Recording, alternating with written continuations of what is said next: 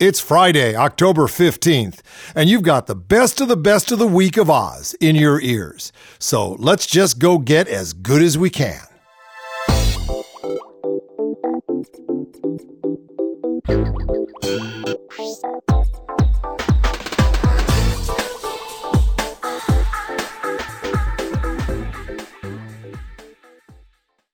The Wall Street Journal says that corporate America finished the second quarter of 2010 with near historic profits.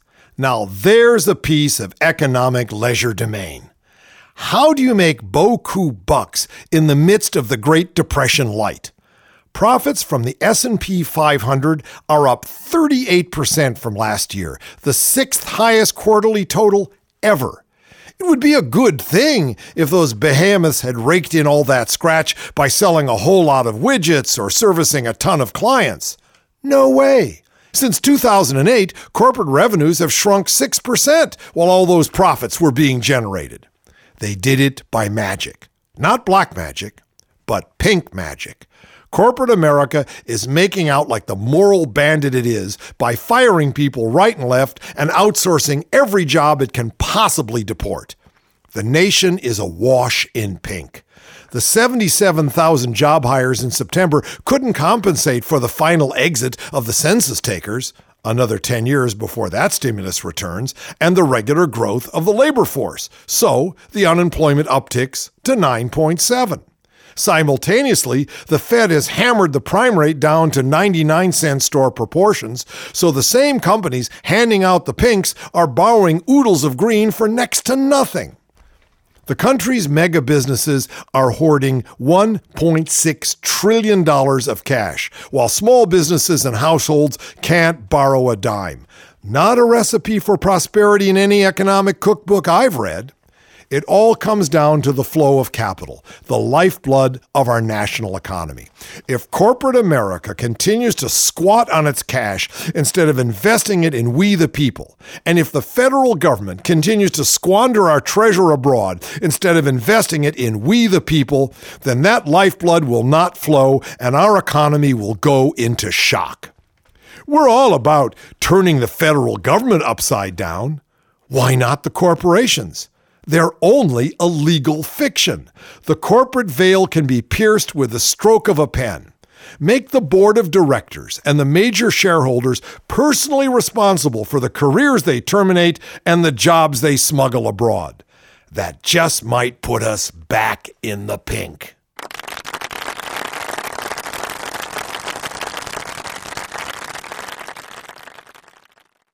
From AOL's Daily Finance.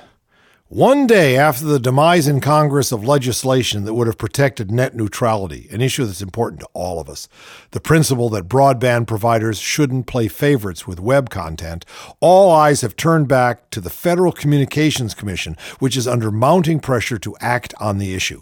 Supporters of net neutrality have urged FCC Chairman Julius Genachowski to reclassify broadband from a Title I information service to a Title II communication service, which would give the commission the authority it needs to enforce net neutrality. The broadband companies have vigorously opposed such a move, saying it could lead to price controls and runaway litigation, while supporters argue that net neutrality is necessary to ensure innovation on the internet. Of course, the companies don't want net neutrality. They want to be able to charge. They want to be able to squeeze this wheeze. Last Thursday, Senator Byron Dorgan urged the FCC, which has been caught in jurisdictional limbo ever since a federal judge ruled in April that the agency lacked the authority to enforce net neutrality, to reclassify broadband. While I appreciate all the work that has been done in the House on net neutrality, I continue to believe that the best way to preserve the free and open internet is for the FCC to act now to reclassify broadband under Title II, Dorgan said. And on Wednesday, Henry Waxman, another of my men, chairman of the House Energy and Commerce Committee, announced that Republicans, led by Ranking Committee member Joe Barton, had refused to support a compromise bill that would have prevented phone and cable companies from discrimination against legal web content, while also protecting them from the threat of reclassification for 2 years. A reasonable compromise. No, they said, because that's all they can do. They're these dolls. You pull a string on a Republican congressman, and all you get is no. Pull it again. No. Are you the doll that can only say no? No. This development is a loss for consumers and a gain only for the extremes, Waxman said in a statement. We need to break the deadlock on net neutrality so that we can focus on building the most open and robust internet possible. It has a lot to do with our economic future. We all know that. So much business, so much communication is turning to the net. It has to be free. It has to be open. If our efforts to find bipartisan consensus fail, the FCC should move forward under Title II, Waxman added. This is not a solution for the future of the internet, Barton added. America should be about preserving the vibrant and competitive free market. This lies about the free market. It's not free. He wants monopolies. The competitive free market that exists for the internet and other interactive computer services unfettered by federal or state regulation.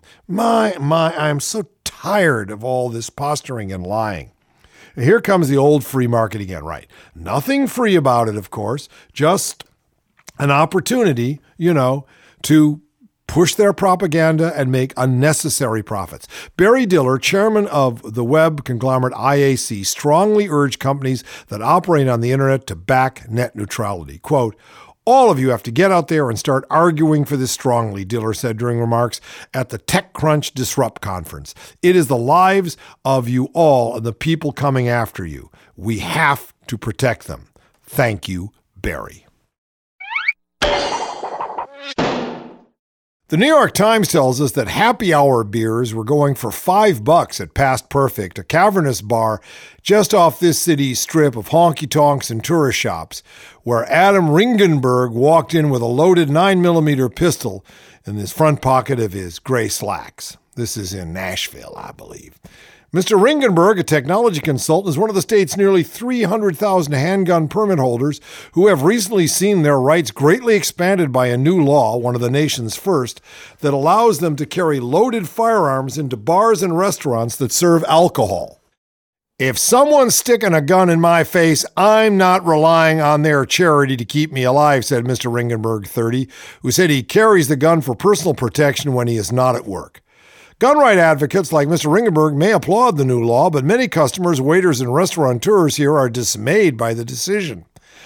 That's not cool in my book, Art Anderson, 44, said as he nursed a Coors Light at Sam's Sports Bar and Grill near Vanderbilt University. It opens the door to trouble. It's giving you the right to be Wyatt Earp.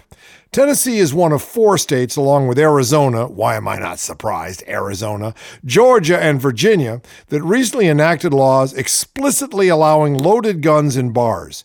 18 other states allow weapons in restaurants that serve alcohol. The new measures in Tennessee and the 3 other states come after 2 landmark Supreme Court rulings that citizens have an individual right, not just in connection with a well-regulated militia, to keep a loaded handgun for home defense.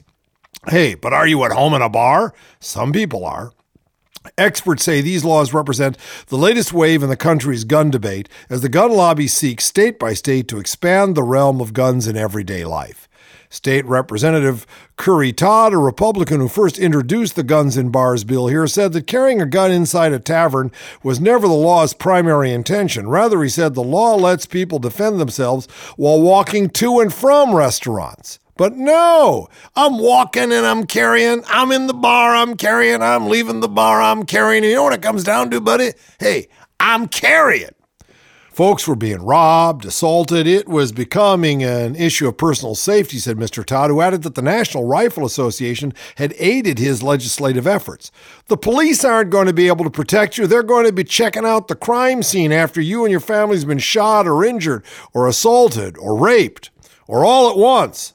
Under Tennessee's new law, gun permit holders are not supposed to drink alcohol while carrying their weapons. Yeah, Mr. Ringenberg washed down his steak sandwich with a Coke. But critics of the law say the provision is no guarantee of safety, pointing to a recent shooting in Virginia where a customer who had a permit to carry a concealed weapon shot himself in the leg while drinking beer at a restaurant. That'll take him out of the game for a while.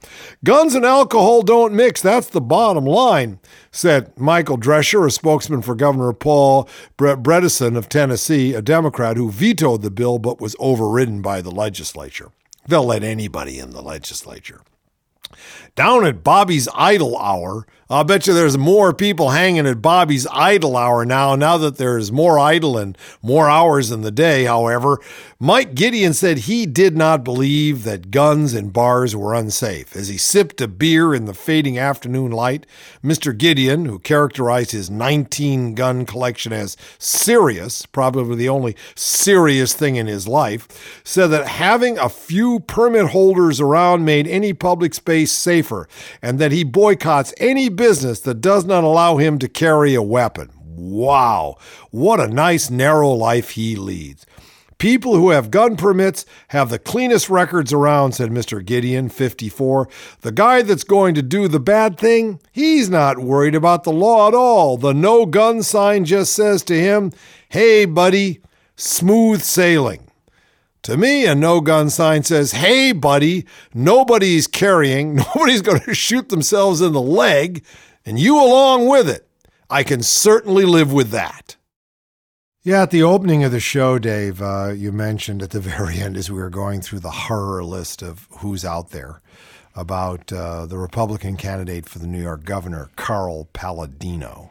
All right? Carl, big mouth, let me send you my email address because I got some real pictures you want to look at, huh? Yeah, him, right? Him, okay. and just to start off with, America seems to have very little hypocrisy meter turned on for this midterms. That's one way of putting it. Really? I mean, these people can say anything. Here's a guy that says, I'm not an insider, and all he is a graft-ridden insider in Buffalo politics. A payoff man, a bag man, a wealthy man, all of this stuff, however you want to say it. But he just claims the other way, and that's enough. All you got to do is say it, and if you get the right people to swing it and to spin it and whatever, you're fine. But, of course, he has to be caught by what he actually says in public.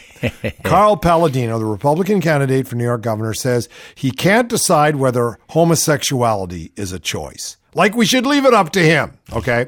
It's my decision, all right? Yes. So shut up and sit down. I've had difficulty with that, he told Good Morning America this week. My nephew tells me he didn't have that choice. And I believe it's a very, very difficult life for a young person. He went on, I believe that young people should not necessarily be exposed to that, whatever that is, without some really, really mature background first before, so they can learn to deal with it. This is a man who wants to be governor of New York, running against Cuomo, who is an eloquent young man. So he's not sure that they should be exposed to what? To the idea of homosexuality? To discovering that they're homosexual? Well, he said that the gay pride parade was not an appropriate event for children. You can make up yourself what you think that means. The candidate, and he's backed by the Tea Party. This is the Tea Party that says they aren't I have trouble gay. taking my kids to the Irish one. Go ahead, Pete. You have to make your choices, St. David. Patty's Day has got a lot of, well, go ahead. The candidate, backed by the Tea Party, 71% of all Republicans say that they are in the Tea Party. 50% of the people in America now identify themselves as conservative. The candidate, backed by the Tea Party, is under fire for telling Orthodox Jewish leaders at a campaign stop this week that he didn't want his kids to be brainwashed into thinking that homosexuality is an equally valid and successful option. It isn't. So don't watch television because all those shows with gay people on it are brainwashing your teenagers. Right, and don't pay attention to the fact that now a federal judge in San Diego has said that don't ask, don't tell is unconstitutional. Don't listen to any of this. Now, by the way, the guy that put this whole thing together for him, one of the leaders of the Orthodox Jewish community in New York, he's a rabbi with a congregation of 24 people. Oh, that's another one of those like the burn the Koran guy. Well, right, yeah, except he's got a minion, and that's just about it. All right, let's go on. We got more Palladino here. Let me just get it up here for you. Okay, so this is, his prepared text went further. There is nothing to be proud of in being a dysfunctional homosexual. But he didn't say that in his remarks. The Republican says he was reading the speech in his car on the way to the event and simply crossed the sentence out. How we learned about it, I don't know. But there it is. He says there is nothing to be proud of in being a dysfunctional homosexual. Or maybe this is a motivational talk. If you're going to be a homosexual, be a functional homosexual. Functional one, yeah. Keep your functions up, so to speak. Sorry Palladino stresses that his feelings are no different than those of the Catholic Church, and he was merely trying to express the confusion that people have over this issue. A lot of people are not confused about this issue. No, Dave. Especially not in New York. Well, maybe in Buffalo. Well, I mean, talk about a rapid change. We did the article on the fact that the definition of two gays as a real family has taken hold. The whole idea of what makes a family, including, has changed remarkably and quickly. So no, Mr. Palladino, a lot of people are not confused about homosexuality, the fact that it is not a choice. No, you can't pray it out of people, Mr. Palladino. And the last thing in the world we want is you, with this antediluvian bigotry, being governor of New York. Mr. Bergman, I can see that you were a victim, a cruel, poor victim of the homosexual agenda, and I feel sorry for you, okay? This is Carl Palladino, and I approve that message. Yeah, this one's from the Daily Beast. An Indiana University survey has come along to put some confirming data on the faked orgasm phenomena. The survey found that 85% of men said their partners climaxed during the most recent sex act, while 64% of women reported they actually did. Now let's see. That's 21% of the women were faking it. There's this massive gap between men's perception and women's reality, says Debbie Habernick, co-author of the research and associate director of the Center for Sexual Health Promotion at the university. It shows a lack of communication between partners, either by women faking it or by men not asking or noticing if their partners climaxed. Probably a rich combination of both. The survey, which drew on data from nearly 6,000 participants between the ages of 14 and 94, covered a wide range of sexual behaviors, sexual health practices, and sexual perceptions. And according to the center, it was the largest nationally representative survey on sexual health ever performed.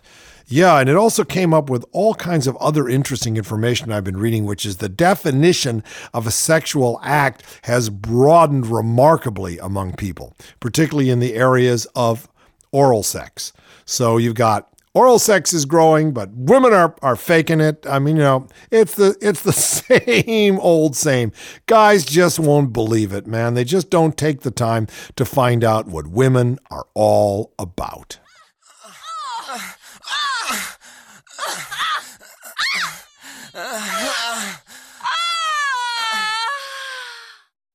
This from Newsweek.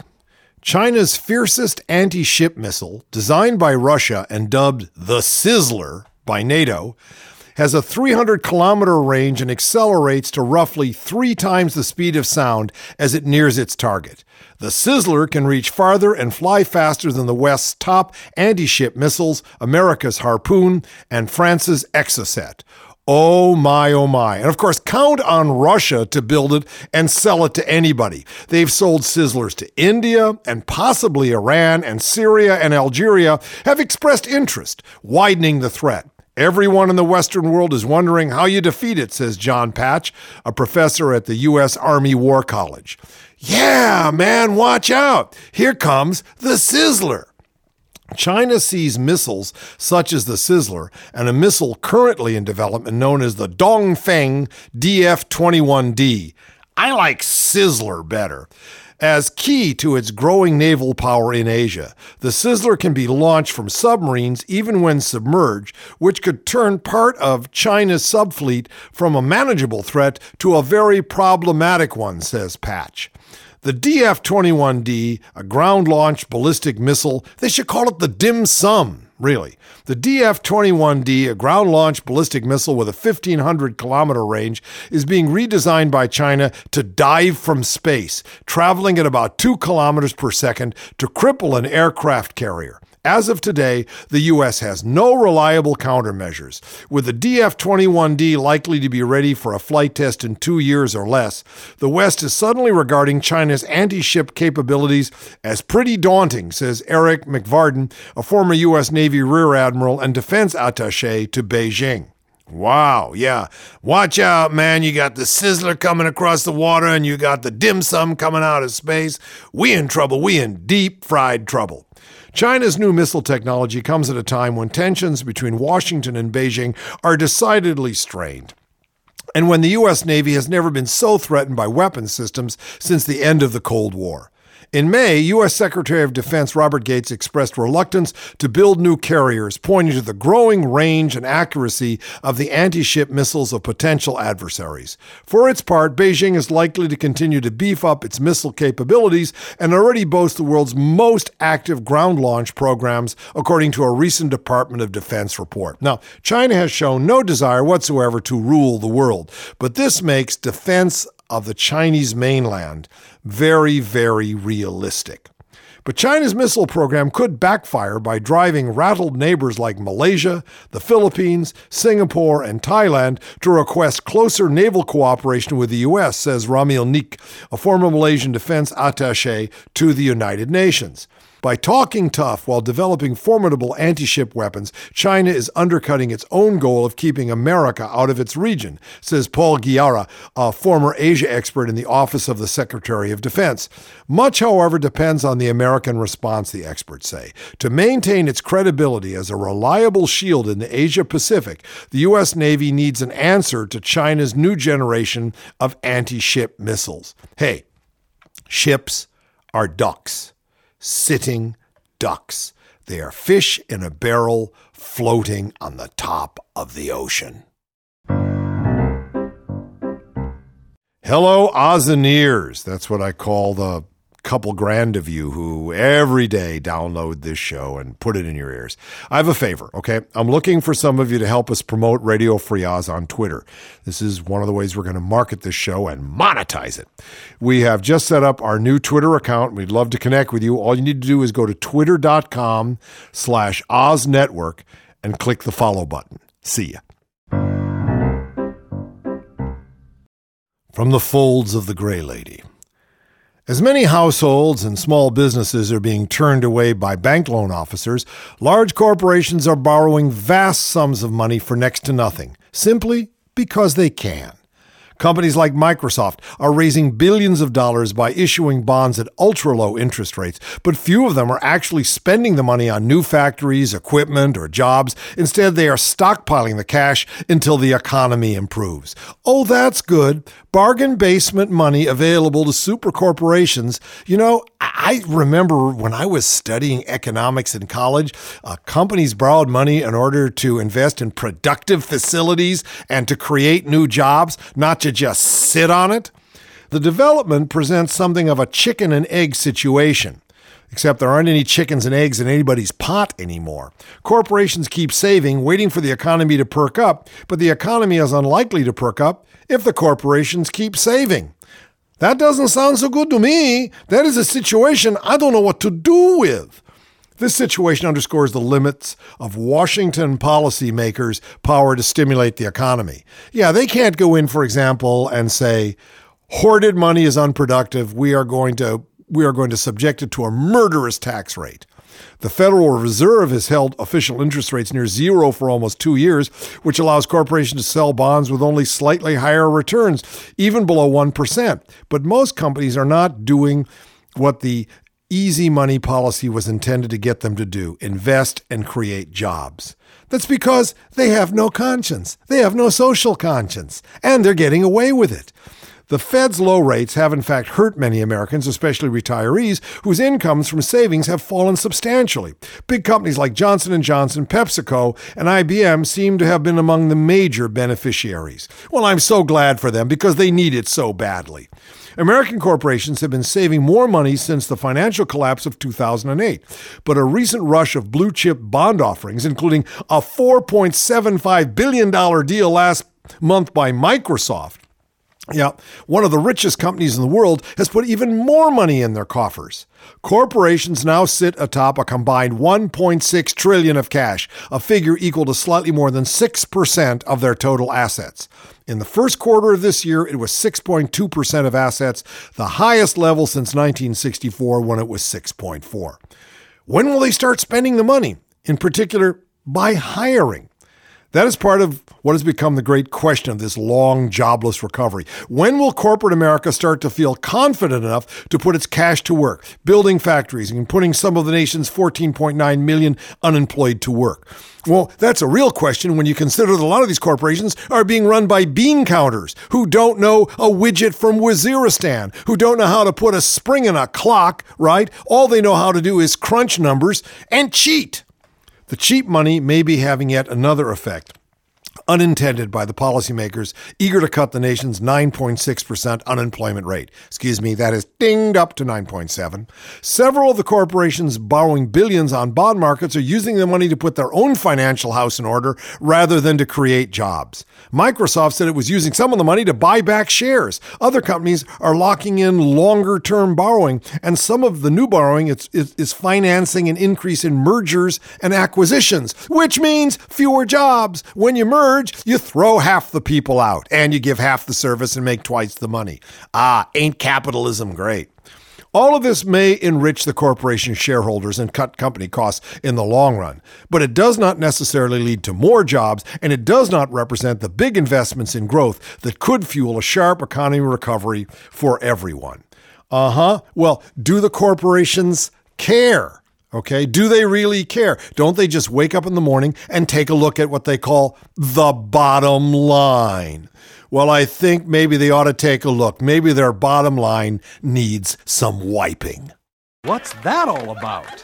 What's it all about, Mr. and Mrs. John Q. Smith from Anytown, USA? Well, it's about this long. And about that wide. And it's about this country. About which we're singing about. Yeah, a while ago we did a wonderful piece together, David, called More Salt on Your Damp Dog, which I revived in a recent show, about that fast food only tastes the way it does because of salt. Otherwise, it tastes like damp dog hair. Damp dog hair. Yeah, right. Okay, well, this is new. This is all part of our fast look at fast foods. Okay. Looking almost, from the Daily Beast, by the way, looking almost as fresh as the day it was bought, this McDonald's Happy Meal is, in fact, a staggering 6 months old. Photographed every day for the past half year by a Manhattan artist, Sally Davies, the kids' meal of fries and a burger is without a hint of mold or decay. No, 6 months? Entitled The Happy Meal Project, Mrs. Davies, 54, has charted the seemingly indestructible fast food meal's progress as it refuses to yield to the forces of nature. Sitting on a shelf in her apartment, Sally has watched the Happy Meal with increasing shock, and even her dogs have resisted the urge to try and steal a free, tasty snack. Dogs don't even want it. I bought the meal on April 10th of this year and brought it home with the express intention of leaving it out to see how it fared, she said. I chose McDonald's because it was nearest to my house, but the project could have been about any of the other myriad fast food joints in New York. Maybe not. McDonald's not. Maybe McDonald's has something special here. The first thing that struck me on day 2 of the experiment was that it no longer emitted any smell.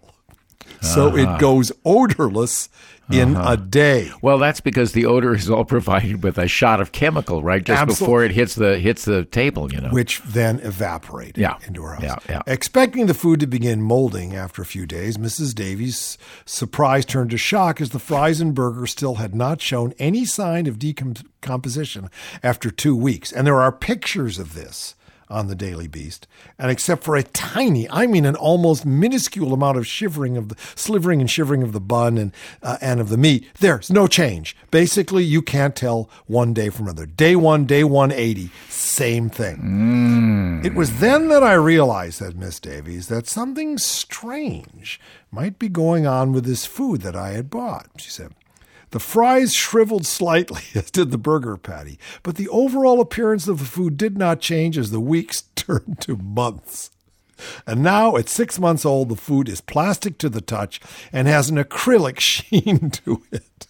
The only change that I can see is that it has become hard as a rock.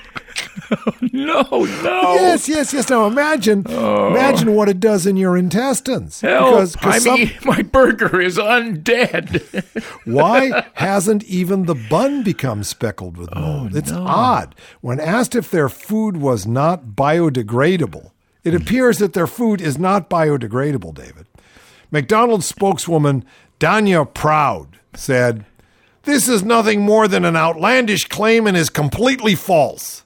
Oh, That's what thanks, they got. Yolanda. We'll be back to you in a minute. But, of course, McDonald's is now looking at, I think this is major. I mean, basically, because other people are going to leave their Happy Meals out to find out just how happy they remain. And if indeed they all remain the same, lose their smell after a day, have an acrylic sheen, and become hard as a rock, and becomes untasty even to the hungriest dogs, they got a real problem on their hands here. Yeah, no kidding. Attack of the undead Happy Meals. It's just too much to believe. And yet, you think about it, McDonald's is based almost entirely on chemical research. Well, if there's enough salt, for one thing, and sugar, it will preserve it. That's right? true. Honey preserves the mummies, right? So I'm pretty sure it's salt and sugar content. Because there's that's tons of salt and sugar in the bun. People don't realize how much sugar there is.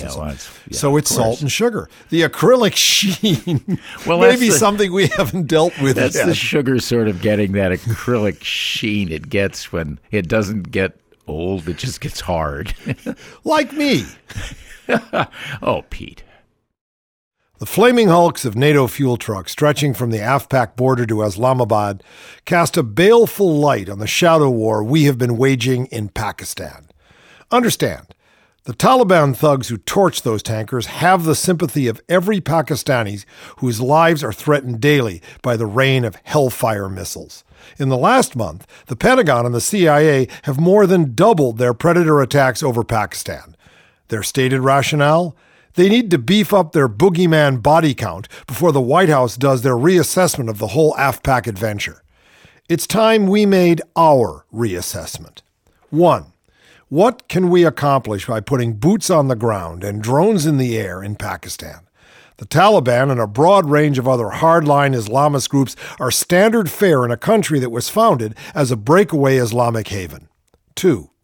What real help can we expect from the Pakistani army, government, or security services? For decades, they have been using us, lying to us, and supporting the warlords and jihadists who have been killing us. 3.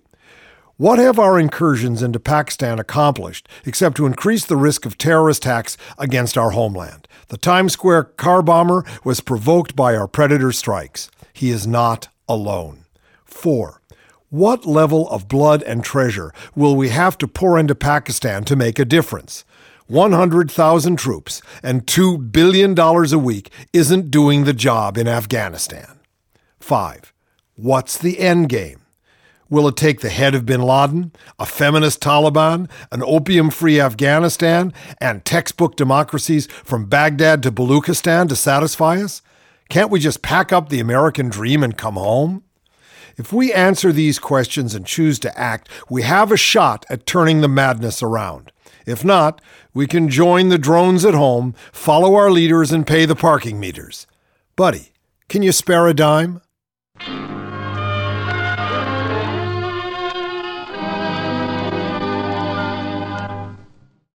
Byron Williams, a 45-year-old ex-felon, exploded onto the national stage in the early morning hours of July 18th. According to a police investigation, Williams opened fire on California Highway Patrol officers who had stopped him on an Oakland freeway for driving erratically. For 12 frantic minutes, Williams traded shots with the police, employing 3 firearms and a small arsenal of ammunition, including armor-piercing rounds fired from a .308 caliber rifle. When the smoke cleared, Williams surrendered. The ballistic body armor he was wearing had saved his life. Miraculously, only 2 of the 10 CHP officers involved in the shootout were injured.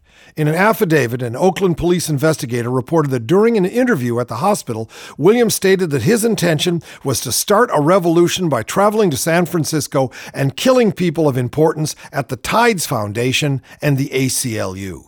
15 years after militia movement-inspired bombers killed 168 people in the Oklahoma City Federal Building, right-wing domestic terror plots are a fact of life in America. Since 2008, violent extremists, many of them who subscribe to the hate speech and conspiratorial fantasies of the conservative media, have murdered churchgoers in Knoxville, police officers in Pittsburgh, and an abortion provider in Wichita.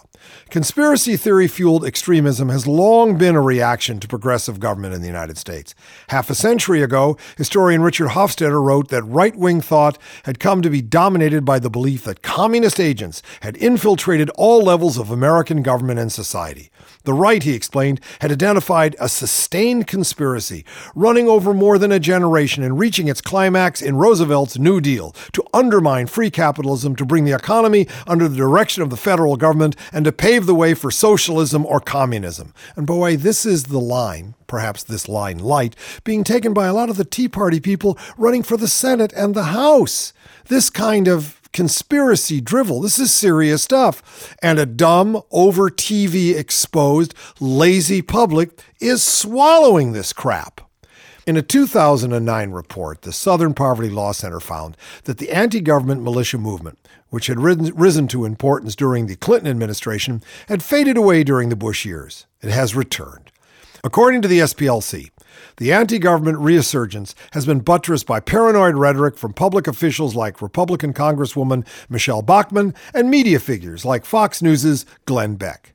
Just last month, Gregory Giusti pleaded guilty to repeatedly threatening House Speaker Nancy Pelosi, including threatening to destroy her California home because he was upset with her passing the health care law.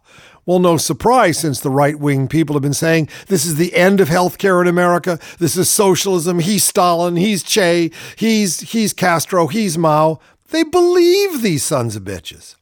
His mother told a local news station that he frequently gets in with a group of people that have really radical ideas, adding, I'd say Fox News or all of those that are really radical, and that's where he comes from. After the 2008 election, Fox News personalities filled the airwaves with increasingly violent rhetoric and apocalyptic language. On his Fox News show, Beck talked about putting poison in Pelosi's wine. Observers of the most recent act were mystified by one of Byron Williams' reported targets, the Tides Foundation, a low-profile charitable organization known for funding environmentalists, community groups, and other organizations. Beck, it turned out, had attacked Tides 29 times on his Fox News show in the year and a half leading up to the shooting. I'm all for free speech, yeah, but what's the difference between yelling fire in a crowded theater, right, or yelling socialist murderer end of the world on a crowded cable network?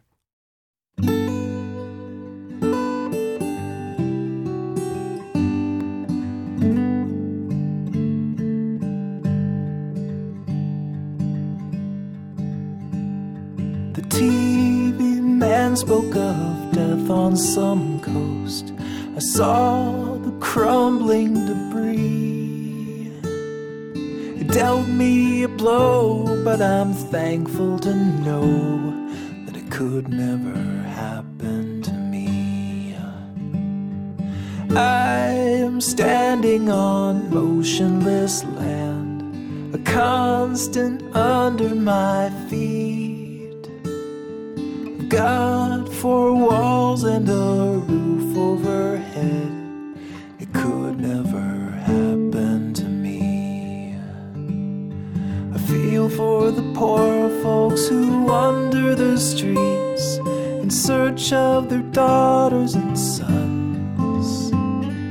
It's sad there are people with nothing to eat, but I'm thankful I'll never be one.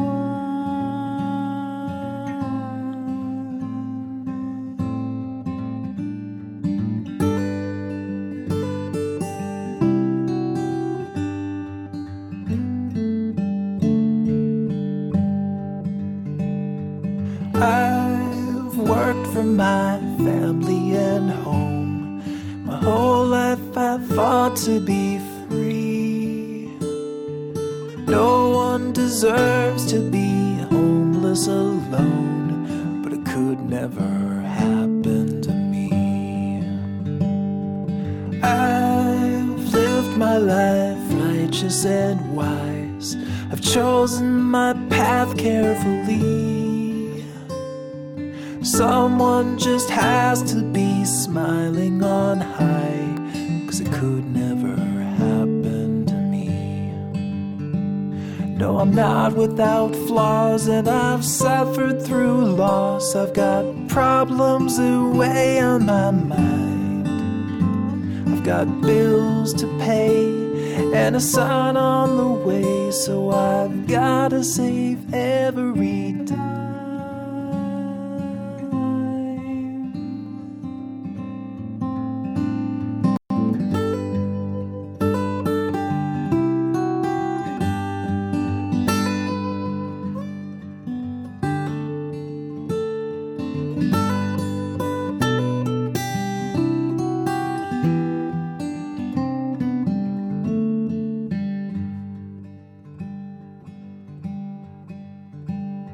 These things always happen so far from my door, as if tragedy lives overseas. I wish I could help, but I'm glad for myself that it could never happen to me. It could never happen to me. From Talking Points memo, Chinese Nobel Peace Laureate Liu Xiaobo has tearfully dedicated his award to victims of the 1989 Tiananmen Square crackdown, activists said, as his wife was held under house arrest on Monday. Don't you just love those Chinese? They don't care about spinning their public relations. All they want is total control of the people. This award is for the lost souls of June 4th, the U.S.-based group Human Rights in China quoted Liu Xiaobo as telling his wife, Liu Jia, referring to the bloody June 4th, 1989 crackdown on democracy protests at the vast Beijing Square. I've been there, by the way. It is huge. You can't imagine the scale of Beijing. Everything is at least twice as large as you would expect it. I didn't go into Mao's tomb because I don't visit the resting place of mass murderers. I happened to be in Tiananmen Square when it was almost just empty, and there would be occasionally an army guard standing there, not with a rifle, but a fire extinguisher. I learned later that was to put out people who set themselves on fire in protest. It's a great country. The 54-year-old writer, this is Xiaobo, who was jailed for 11 years in December after authoring a bold petition calling for democratic reforms, was awarded the prize by the Oslo-based committee Friday, sparking a furious reaction from Beijing. Leaders around the world, including U.S. President Barack Obama, last year's Nobel Peace Prize winner, lauded the 2010 winner and called on the Chinese government to release him immediately.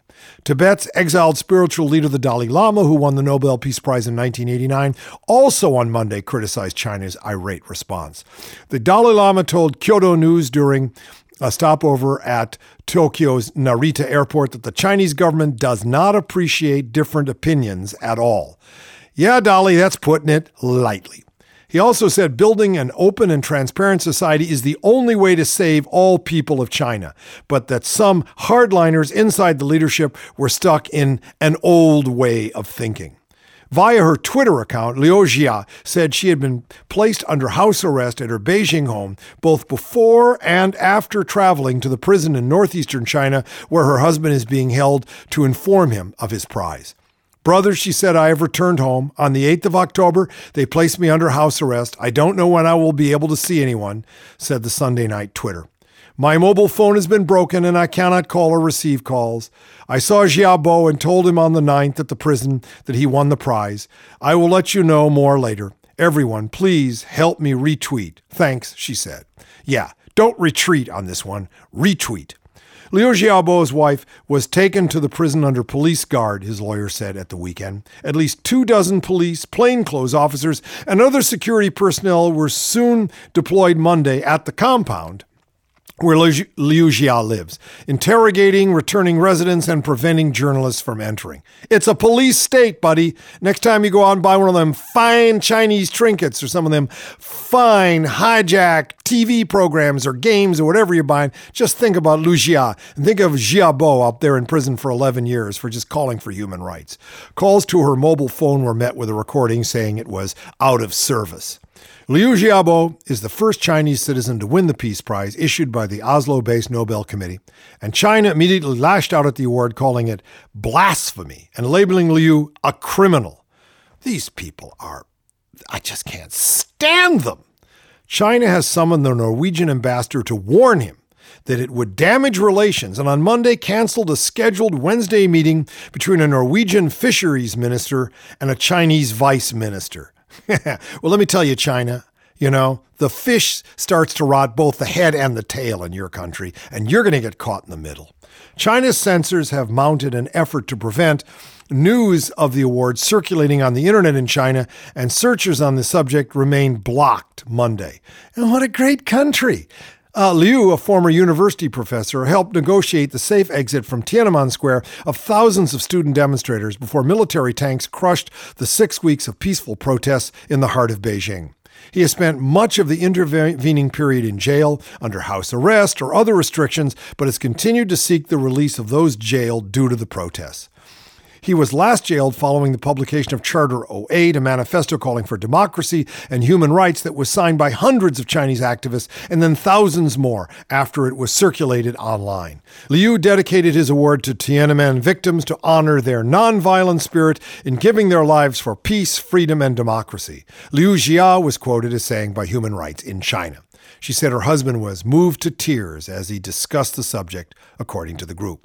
During the 1-hour meeting, Liu asked his wife to represent him at the Nobel Award ceremony in December, the Hong Kong-based Information Center for Human Rights and Democracy said in a statement. It was not immediately clear if Chinese authorities would allow her to attend. If they don't allow her to attend the Nobel ceremony for her husband's Peace Prize, I think we ought to do a full boycott China day.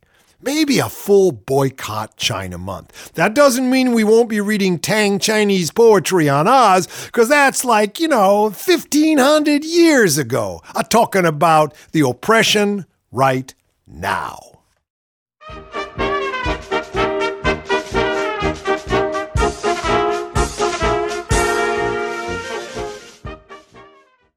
Well, Peter, I'm back again today because it's the middle of October, and I mean the comedians' birthdays come thick and fast. Not all these people are comedians. I love all these folks because some way they stir the comic soul. So they join the comedy calendar. That's it. Well, the first one is a poet, E.E. Cummings, born funny man on the 14th, and as funny a guy as you can ever read a poem by. If you're going to get a chuckle out of a poem, E.E. Cummings is a good candidate. I saw him read once, and he curled up his mouth and read those lines. Yeah, there's a hell of a good world next door. Let's go. He was a great guy. I can't do that Boston accent, but what a funny, funny writer. Same day, the 14th, today, Harry Anderson. Oh. Our friend from Night Court and Dave's World, magician, actor. I first met him when Proctor and I hired him to open for us in Austin, Texas. And he came out in this big velvet robe, opened it, and there was this sparkles came out and everything. What a lovely man. What a lovely, lovely man. And I got to tell you what's happening on the weekend, too, because it'll be Best of on Friday. And that day, well, we can celebrate some TV favorites. The debut of I Love Lucy. Oh, man, one of my favorite shows. That was on the 15th of October, back at when TV had seasons, right? 15th of October, 1951 on CBS. I probably saw the show. She made me laugh. I've been thinking about Lucy and about the life we live today. And the thing that was so good about that show, it was so unpretentious. It wasn't about living better. It wasn't about objects that you had. It was strictly about kind of getting by as a married couple and being wacky. But it was not at all the world of materialism that we live in today. Even when supermodels go around picking up fibers in these forensic shows, they're totally dressed and everywhere they go is stylish.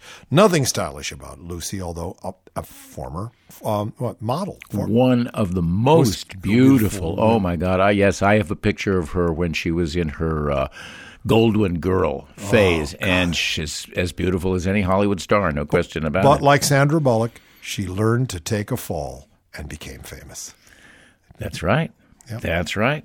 On let's see, Saturday. Well, Oscar Wilde. How bigger a comedian can you get? Playwright, the importance of being earnest. One of the funniest plays in the world. There you go. And he wrote it in a very short period of time, I think. Someone says he's an orphan, and he says to him, losing one parent is a tragedy. Losing two parents is sheer carelessness. Yes. And on the same day, that's the 16th, was released a number one comedy record. It doesn't happen very often. This was Disco Duck by Rick Dees and his cast of idiots. Yeah. The comedy cut hit number one in 1976. And it made his career. There you go. Absolutely. That was it, one hit favorite. And on Sunday, three very funny guys. Jerry Colonna. Oh, yeah, if you can remember him. Yep, he was a frequent Bob Hope sidekick. Yeah. And he was born way back in 1904. So Jerry Colonna has been gone a long time, but who could forget what he said when his entering line was, "Greetings, Gate." For whatever that Just means. love it. Greetings, Gate. And Tom Poston, one of Steve Allen's funny men, really nice guy, usually played a blank. Yes. Just a blank, Yeah. And finally, Michael McKean from The Credibility Gap, Spinal Tap, born on the 17th in 1947. One of the younger comedians in my comedy calendar this week. Yes, and a good man. This is an op-ed piece written by Fang Lizhi in the HuffPost. Fang Lizhi is a dissident physicist widely regarded as China's Sakharov and a mentor to the student protesters at Tiananmen Square in 1989, now lives in exile in the United States, where he teaches at the University of Arizona. Before he was expelled from China, he spent over a year in protective custody in the U.S. Embassy in Beijing, where he had fled after the Tiananmen crackdown. Here he speaks.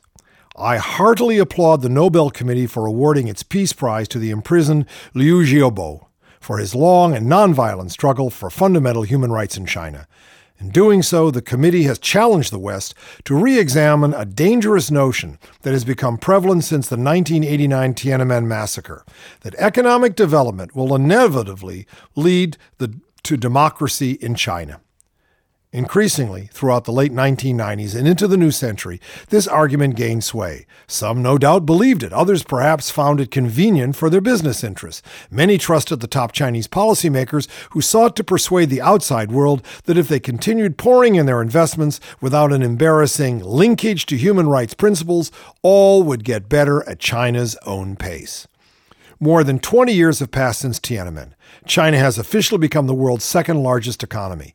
Yet the hardly radical Liu Xiaobo and thousands of others rot in jail for merely demanding basic rights enshrined by the UN and taken for granted by all Western investors in their own countries. Apparently, human rights have not inevitably improved despite a soaring economy.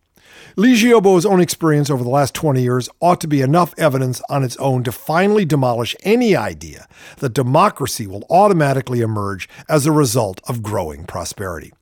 I knew Mr. Liu in the 1980s when he was an outspoken young man. He took part in 1989 in the peaceful protests at Tiananmen Square and was sentenced to 2 years in prison for his efforts.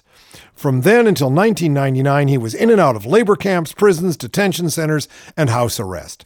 In 2008, he initiated the Charter 08 petition, calling for China to comply with the United Nations Universal Declaration of Human Rights. Consequently, he was again arrested, this time sentenced to a particularly harsh 11 years in prison for inciting subversion of state power, even though China is a signatory of the UN Declaration.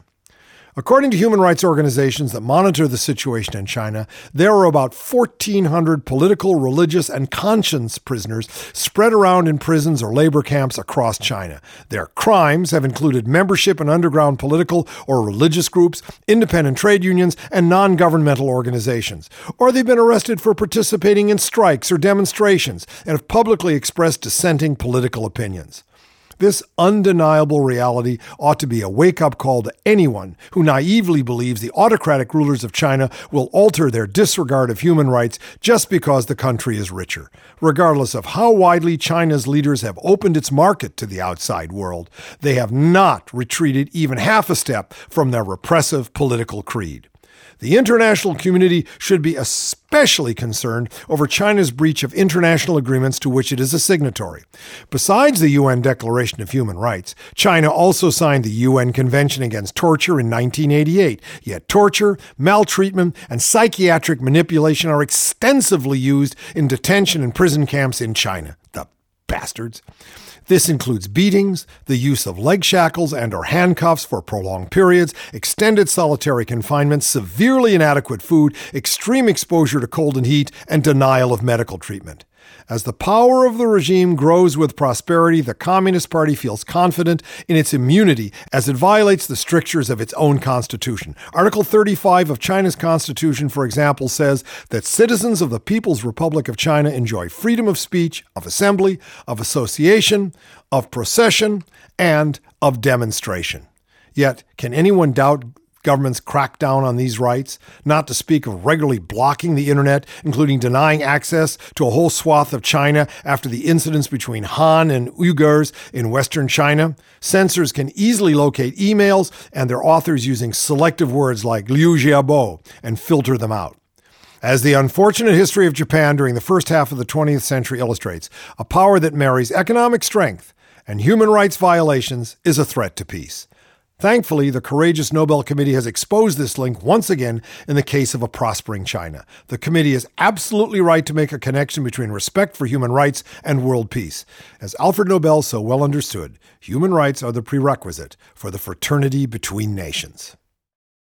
And autumn comes and comes and comes. The light darkens and darkens, and I feel somehow that with the midterm elections coming, when the piranhas already beginning to appear in the pet stores in Washington because they love to swim in the bloodbath, that we, Oz, will burn through this night. We will be your torch.